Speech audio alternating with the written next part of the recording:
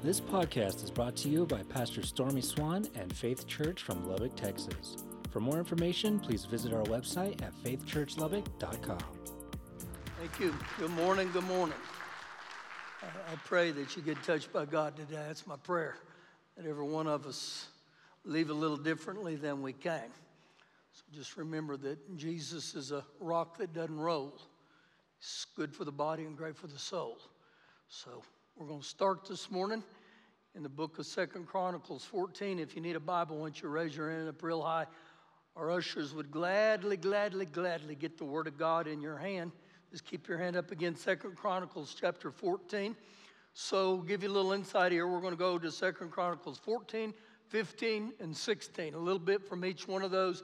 You may say, where is 2 Chronicles? You'll go through the Samuels, the Kings, then the Chronicles is where we'll get there.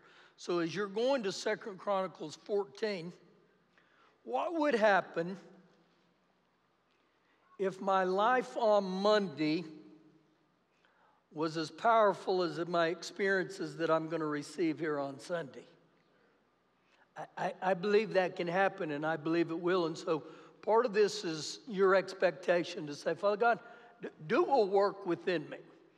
Now, as we start today, I'll begin with a verse here, and then I'm going to fill in the blanks a little bit. But I think this becomes a mirror with every one of us about kind of how our lives look. So start with me in 2 Chronicles 14, verse 1. So Abijah rested with his fathers, and they buried him in the city of David. Then Asa, his son, reigned in his place. So we've been talking here about the bloodline of Jesus. This jumps into the bloodline of Jesus. Actually, if you really want to follow it, it would be Matthew 1, verse 7 is where this takes place. So we go back here. This guy named Asa, he becomes the king. So to start with, Asa's great-grandfather was Solomon, who we talked about last week. Asa's grandfather was a guy named Rehoboam, and Asa's father was a guy named Abijah. The reason I want to highlight this is because none of his fathers, his grandfather or great-father, had a strong relationship with God. And so it may highlight me and you's life. You may have some crazy folk in your bloodline. You may have some messed up folk in your bloodline. But that doesn't disqualify you from serving God, okay? God still has plans for you. So this is what's going on just a little bit with Asa. So we read the rest of verse 1, and it says, and in his days the land was quiet for 10 years. The land was at peace for 10 years. Now, this didn't happen by chance, okay? There was reason that the land was quiet for 10 days. So Asa becomes king. Verse number 2, watch what the very first thing he does. Or let me get to verse 3 before I say that. Asa did what was good and right in the eyes of the Lord his God. Now, this was a refreshing contrast. Again, the fathers before him weren't godly, so why did he do what was good or right and pleasing in the eyes of God? I believe it's very similar to every one of us in here. Sometimes we feel empty. Sometimes I feel like I have no purpose, no passion. Anybody ever felt that way? Well, the only way I can have purpose and passion in life is when I'm hooked to God. And so there was something within this guy named Asa that says, there's got to be more to life than however I'm living right now. Anybody ever been that way? I've been that way.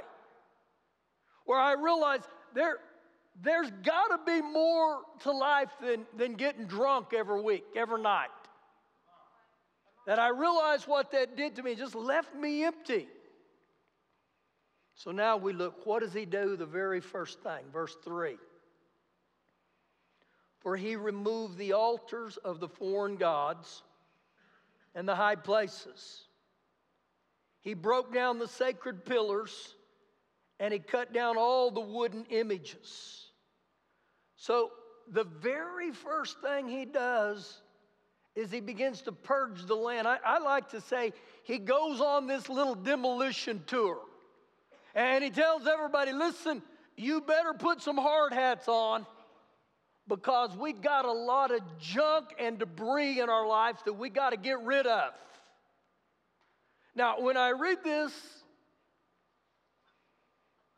is there any junk in your life or any debris in your life that you know's got to go? It just keeps hanging me up. It keeps getting me off track. And so one of the very first things that God does is when we desire to have a change in our life, the Holy Spirit shows up and He hands us a broom and a shovel. And He said, there's got to be some things in your life you got to get rid of. Sin, idols, this one may hurt. Even relationships that pull me away from God. Now, I said earlier that Asa had some crazy people in his bloodline. This is how crazy some of them were. They worshiped the god of the Ashtoreths, which was nothing more than a mistress to Baal, a fertility god. And then they also worshiped the god of the Amorites, which was a god named Moloch. The god of Moloch was notorious for sacrificing their children. Man, messed up. So here this young king named Asa, he says, man, we got to get rid of some junk in our lives. But he doesn't stop there. He didn't stop with just the removing of the debris. Look what happens in verse 4. And he commanded. He didn't suggest, he commanded Judah, look, to seek the Lord God of their fathers. We're going to have to go on a seeking mission. Now, that passage right there is cross-referenced to an incredible passage. This is 2 Chronicles 7:14, and it says that if my people who are called by my name will humble themselves. You know what humbling ourselves mean? That we do it before God has to do it for us. I willingly say, Lord, I need your help. They'll humble themselves. They'll pray. That's a novel idea for a Christian to pray. And to seek my face and turn from their wicked ways, then I will hear from heaven and I will forgive their sin. And he said, I'll heal your land. What a promise. What a promise. So he commands them back in 2 Chronicles 14 verse 4 to seek the Lord God of their fathers and to observe the law and all the commandments. So he was saying, man, this is a vital necessity. Again, time out, folk. He's saying we got to get rid of all the junk in our life. But second of all, we got to start seeking God. We got to start living for God. And it's interesting to me here that even the Israelites, they were God's chosen, but they had this feeling that I can live however I want and God will still bless me. And I think that even as us as Christians at times, we speak the name of Jesus. We say it kind of as a magical statement, oh, in Jesus' name, in Jesus' name. And we expect God to move in our lives when our lifestyles and our lives are so out of order. And it's almost like, God, you're supposed to do this. You're supposed to take care of us. But look at verse 5, what he says here at the end. He also removed the high places and the incense altars, and all the cities of Judah, and the kingdom was quiet under him. So what you see here is the reason it was quiet and there was peace was the cause and the effect relationship. When I obey God and I begin to seek God, God shows up. And I don't know about you, I love peace in my life. But peace just doesn't always happen. But when I begin to look to God, So we keep following this guy named Asa in verse number 7. It says, therefore he said to Judah, let us build these cities and make walls around them and towers, gates, and bars while the land is yet before us, while we have the chance, because we're at peace, so let's go ahead and fortify the cities. Because we have sought the Lord our God. We have sought him, and he has given us rest on every side. So they built and they prospered. I want to highlight something to you there again. They sought God. You're going to hear this over and over this morning when I begin to seek God through prayer, through his word, with just spending time with him. Verse 8. And Asa had an army of 300,000 from Judah who carried shields and spears, and from the tribe of Benjamin 280,000 men who carried shields and drew bows. All these were mighty men of valor. So we see this guy named Asa. He's got an army of 580,000. Verse 9. Then Zerah the Ethiopian came out against them with an army of 1,000,000 men, 300 chariots, and he came to Mareshah. Uh-oh. There's over 1,000,000. And so what happens when the enemy comes in like a flood? What do I do when I'm outnumbered? And so pay close attention what this young king does. Verse 10. So Asa went out against him, and they set the troops in battle array in the valley of Zephath and Mareshah. So he sets his troops in order. He positions them for battle. We know biblically, New Testament, we don't fight against flesh and blood. So when I read this right here, I ask myself this question. This is how I fight my battles. This is how I fight my battles. How do I fight my battles? How do you fight your battles?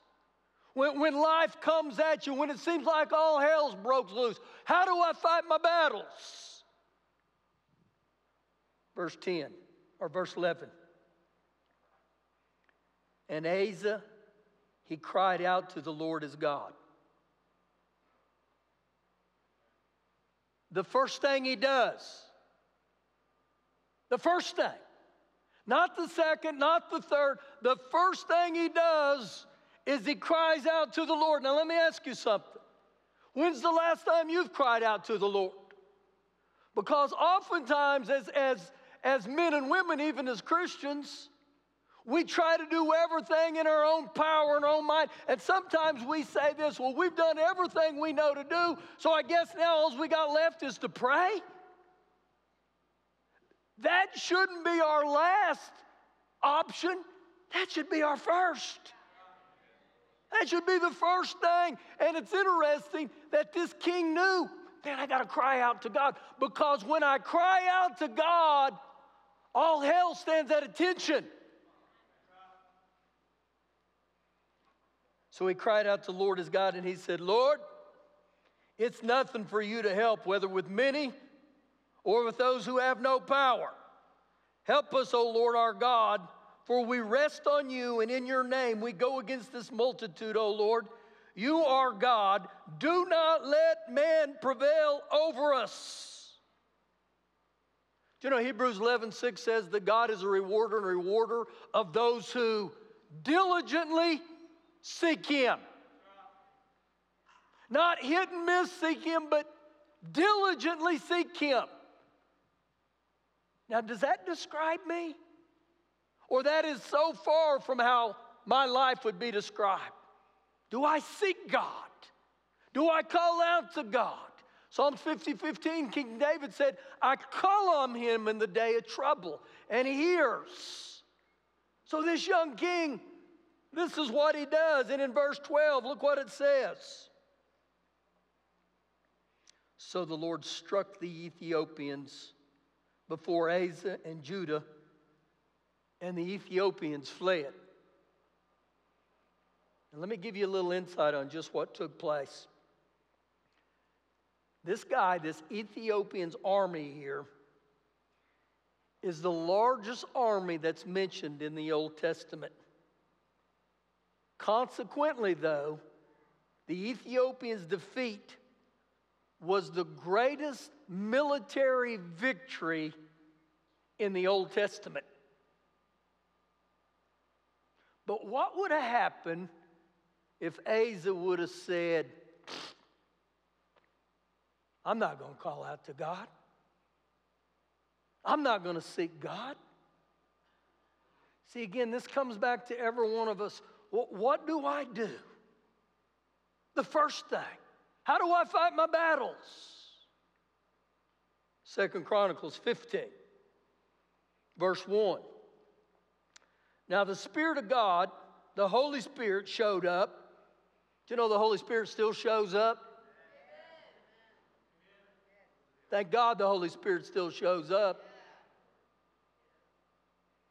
You know, the prophet Zechariah said in Zechariah 4:6, he said, it's not by might nor by power, but it's by the Spirit of the living God. So the Holy Spirit shows up, and he came upon Azariah, the son of Oded. Now, I believe what he's going to tell Asa right here is a word for me and you. And he's saying, listen, pal, this has got to be priority. Verse 2. And he went out to meet Asa, and he said to him, hear me, Asa, and all of Judah and Benjamin, the Lord is with you while you are with him. The New Testament cross-reference of that is James 4:8. Draw near to God, and God will draw near to you. One translation says to crave him as your soul's first necessity. Woo! Grace me, Lord, to draw near to you. He goes on to say, if you seek him, he will be found by you. But if you forsake him, he'll forsake you. Wow, what a promise. I sense the Holy Spirit saying that even to us. Seeking. Verse 3. For a long time, and I marked that. For a long time, Israel, God's chosen people, has been without the true God, without a teaching priest, and without the law. For a long time, and he lists these three withouts, and when I read the three withouts, I had to ask myself this question, do any one of those three withouts, do they describe me or you? And if you notice the first one, it says they were without the true God. They didn't look to God. They didn't sit under the Word of God. And the Bible, the Scriptures, weren't a big deal. Ooh, it's a scary place for us to be. That's the bad news. You know what the good news is? It's not too late to have God come back into your life. It's not too late. Verse 4. But when in their trouble they turned to the Lord God of Israel, they sought him, and he was found by them. They turned to God again. Verse 5. And in those times there was no peace to the one who went out, nor to one who came in, but great turmoil was on all the inhabitants of the land. Great turmoil. Not good. So, look real close what happens when people are in great turmoil. Verse 12. Then they entered into a covenant to seek the Lord God of their fathers with all their heart and with all their soul. What'd they say? We're going to seek God. Now, they didn't take this lightly. They really took this serious, because look what happens in verse 13. And whoever would not seek the Lord God of Israel was to be put to death, whether small or great, whether man or woman. You want to seek God? Good. You don't want to seek God? I hope you know Jesus because you're going to see him real soon. This is how big of a deal this was. I got to seek God. And so right here, the warning by this King Asa was, you know what? I don't care your political status. I really don't care what your ethnicity is. I don't care whether you're an American or not. The biggest thing that we got to see is, who do you give your loyalty to? Who's first place in your life? So let me paraphrase a little bit. This king named Asa, he's so serious about this that he busts his own grandma. That she had an asterisk, obscene figure, and he said, "Oh, Grandma, you're out too. Don't let the door hit you where the good Lord splits you. You're out, Grandma. Go. I don't care if you're grandma. I don't care. You're not going to do that." So I look at this and I see, this is a man who at one time in his life, there was no evidence of God whatsoever. But he begins to serve God. And he builds his life on seeking God and calling out to God. But 25 years later, something shifts in his heart. And the very need to seek God no longer exists. And I think at times this is human nature, that I don't know if he began to relax. I don't know if he began to coast. I don't know if he said, let's just stay in a maintain mode. Let's just go through the motions. That's very dangerous for a believer, for a Christian. That's why the Lord said in Hebrews 12, he said, run the race with endurance. Run the race with endurance. And so somewhere on this track, he gets off.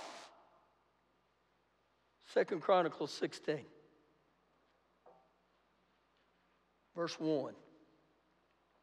In the 36th year of the region of Asa, or the reign of Asa, Baasa, king of Israel, came up against Judah and built Ramah, that he might let none go out or come into Asa, king of Judah. Cut him off.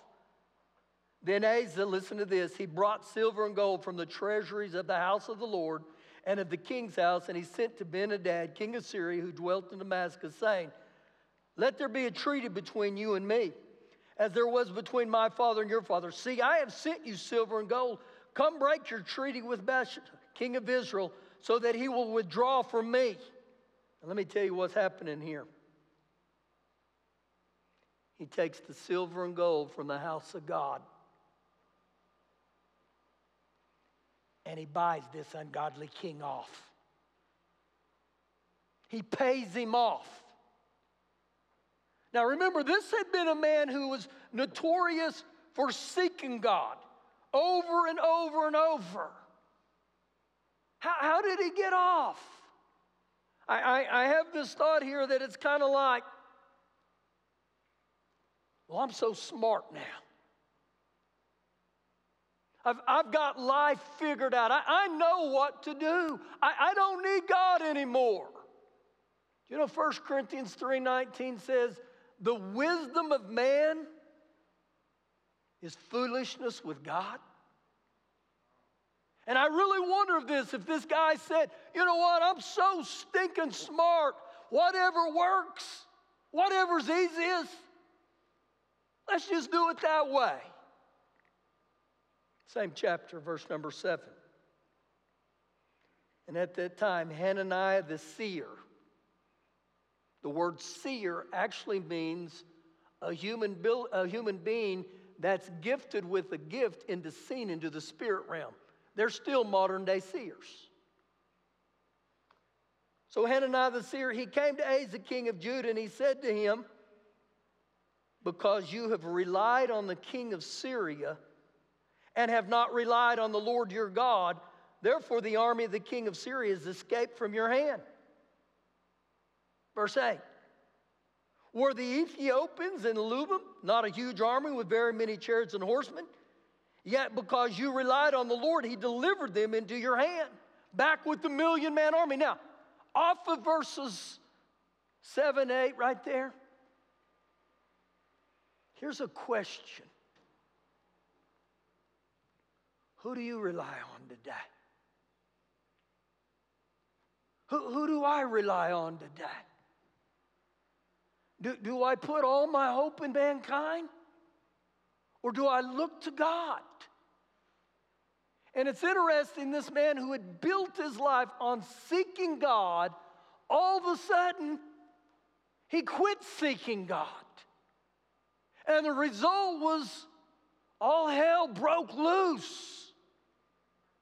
Verse 9, now watch this.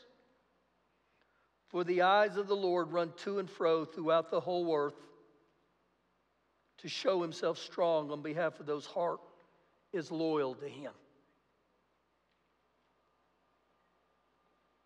God still does that to this day.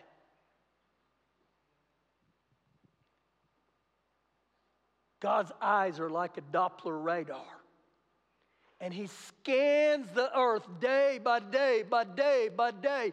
And note what it looked like, said he was looking for. He was looking for a certain type of heart. He was looking for a loyal heart, a fully and totally committed heart.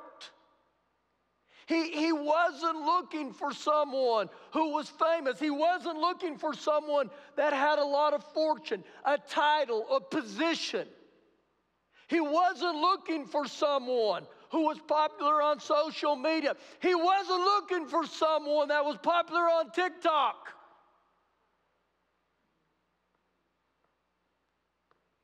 His eyes are scanning for the heart that says, Father God, I'm loyal to you. I'm loyal to you.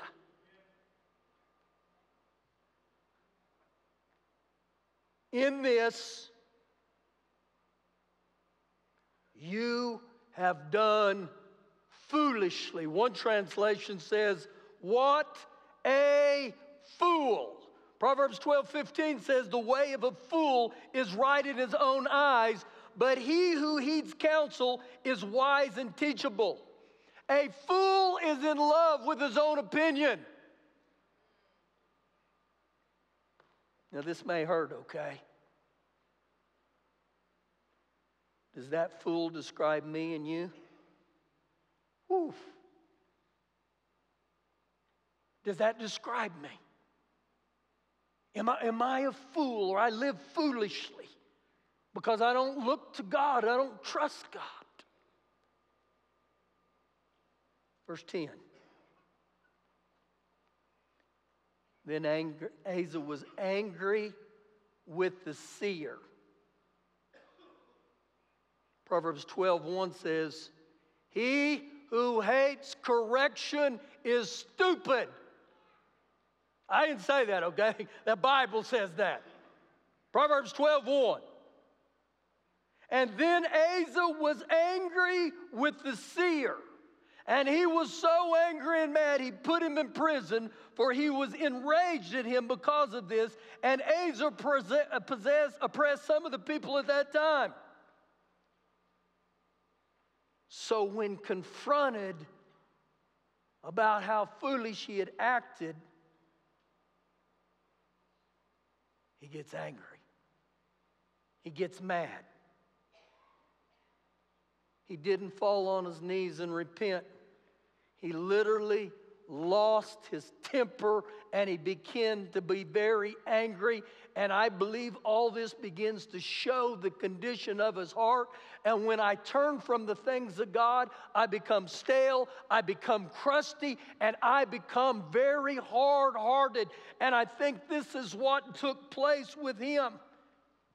A godly rebuke from the seer only irritated him. Who has the right to tell you no in a godly way? Wow. See, the reason I highlight this big is because when we go back with King David and he blew it and made a mistake, Nathan the prophet confronted him and he repented. Asa wouldn't repent. the condition of my heart. I'm not going to repent. Keep reading here with me. Verse 11. Note that the acts of Asa, first and last, are indeed written in the book of the kings of Judah and Israel. In the 39th year of his reign, Asa became diseased in his feet, and his malady was severe. Yet in his disease, he did not seek the Lord, but the physicians. Even in his disease, he still wouldn't seek God. He wouldn't turn back to God. And godly people, we're not perfect. We're not flawless. But my reaction to rebuke and correction always reveals the condition of my heart. The Lord will always say this to me. He'll say, you'll know their true heart by the way they repent or their lack of repentance. And he would never repent. And you know what's crazy? That's the way he died. He died bitter. He died hard-hearted. And this is almost mind-boggling to me because this was a man who sought God. He searched for God. He knew how significant God was, but he wouldn't turn to God. Look, turn with me to John chapter 7. John chapter 7. I got just a couple script verses here I'm going to give you because I really believe this is some of the stuff that we need to get. John 7, verse 37. On the last day of that great day of the feast, which was the Feast of Tabernacle, which was one of the most joyful feasts that they ever had, Jesus stood and cried out, saying, if anyone thirsts. Now they're coming off of this great feast. And Jesus asked this question. He says, if anyone thirsts, or if anyone is really thirsty, let him come to me. Wow. Jesus is saying, I'm the thirst quencher. Spiritually. Verse 38. He who believes in me, he who is born again, as the scripture has said, out of his heart will flow rivers of living water. So a person that has this thirst and he welcomes this river of living water, that thirst goes to a flow. Not a trickle, but he said, out of his heart will flow rivers of living water. Verse 39. But this he spoke concerning the Spirit,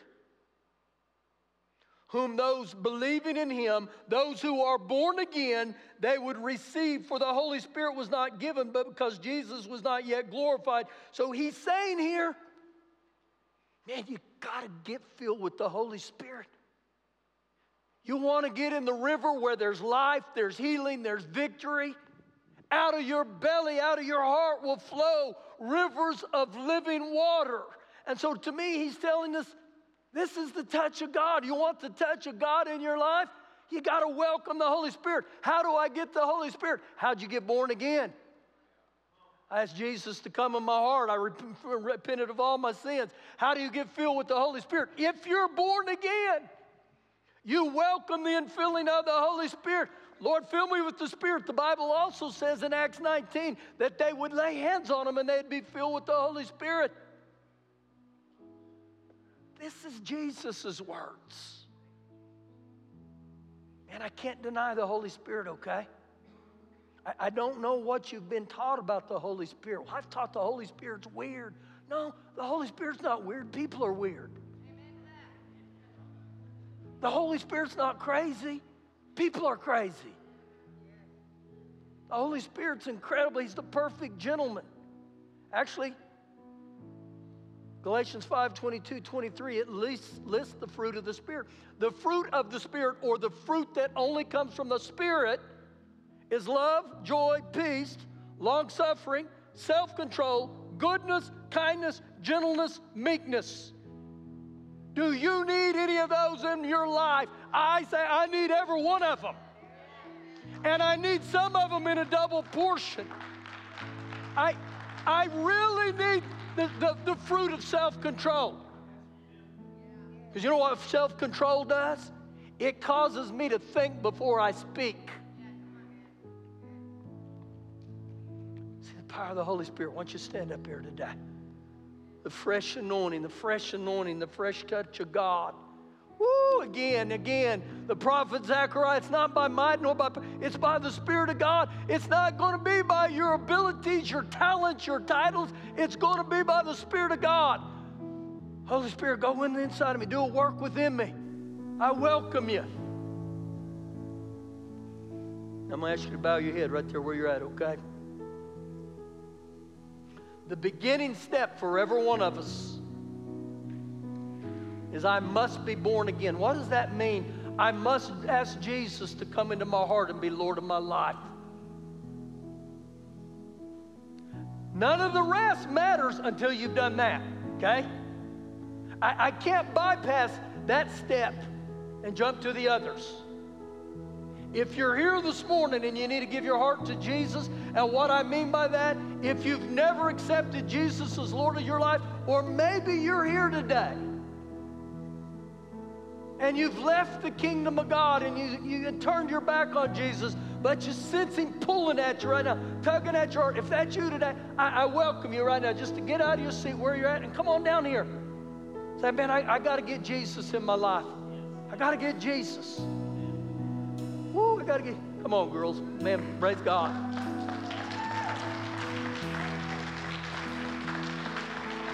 What a day. What a day. Great day. Great day. Let me help some of you with this. If this was your last day on the earth, this is it. When you wake up tomorrow, would you be in paradise with Jesus? Or would you be in the other place where it's called weeping and gnashing of teeth, where the fire never ends? See, listen. There's only two options, heaven or hell. And you get to make the choice where you'll spend eternity at. And you don't get into heaven by chance. You don't get into heaven because who your grandmother was. You get into heaven when you make a stand and say, I'm going to receive Jesus. So is there any more that say, I need to get in here today? I need to come down here with these two ladies. Come on, here's another one. Yeah, we applaud you. Woo-hoo. Thank you, Lord. Thank you, Lord. Thank you, Lord. AJ, just stand there with him. I'm going to pray with him. I ask you guys to pray with us, okay? Just bow your head, okay? And I believe this is very significant for every one of us to say this. Dear Heavenly Father, I come to you as a sinner. I've sinned and I've sinned. And I confess my sins before you right now. And I ask you, Father God, to forgive me. And Lord Jesus, I ask you to come into my heart and be Lord of my life. Come into my heart and change me. Make me a new creation reality. And on March 20th, my name was recorded in the transcripts of heaven. Thank you, Lord Jesus, for saving me. Woo. Wow. Man. What a day. What a day. It's powerful, man. That's powerful. That's powerful. But I'm going to ask you to bow your head because I don't believe the Lord's done here. And I believe the Holy Spirit will begin to work on our hearts right here. If you're here today and you know, man, I got some debris in my life that needs to be cut down. It needs to be removed. And I know, Father God, you're the one who helps me. You grace me in that area. If that's you right now and you say, man, there's things in my life that we got to purge, I welcome you to keep coming down. If you're here today and you say, I haven't sought God. I've never sought God, or I've quit seeking God. I believe God wants to stir something within you. And you may say, how do you seek God? This is how I fight my battles. I just get on my knees. See, God's into email, not an email, He's in an email. He loves when I get on my knees before Him and say, Father God, I don't know what to do. And I can tell you as a young believer years ago, a guy said to me when I told him, I don't know what to pray, he said, just say Jesus. Just say Jesus. Who have you relied on? Who have you relied on? Just be real open with your, who have you relied on?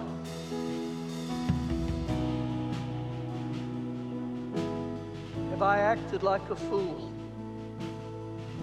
That I thought the things of man would supersede Jesus, the Word of God? See, if any of those describe you, I welcome you to come down to the altar right now. Or you just come before God. Just one more thought. Is your life spiritually, is it dry? Does there seem like there's a wall between you and God?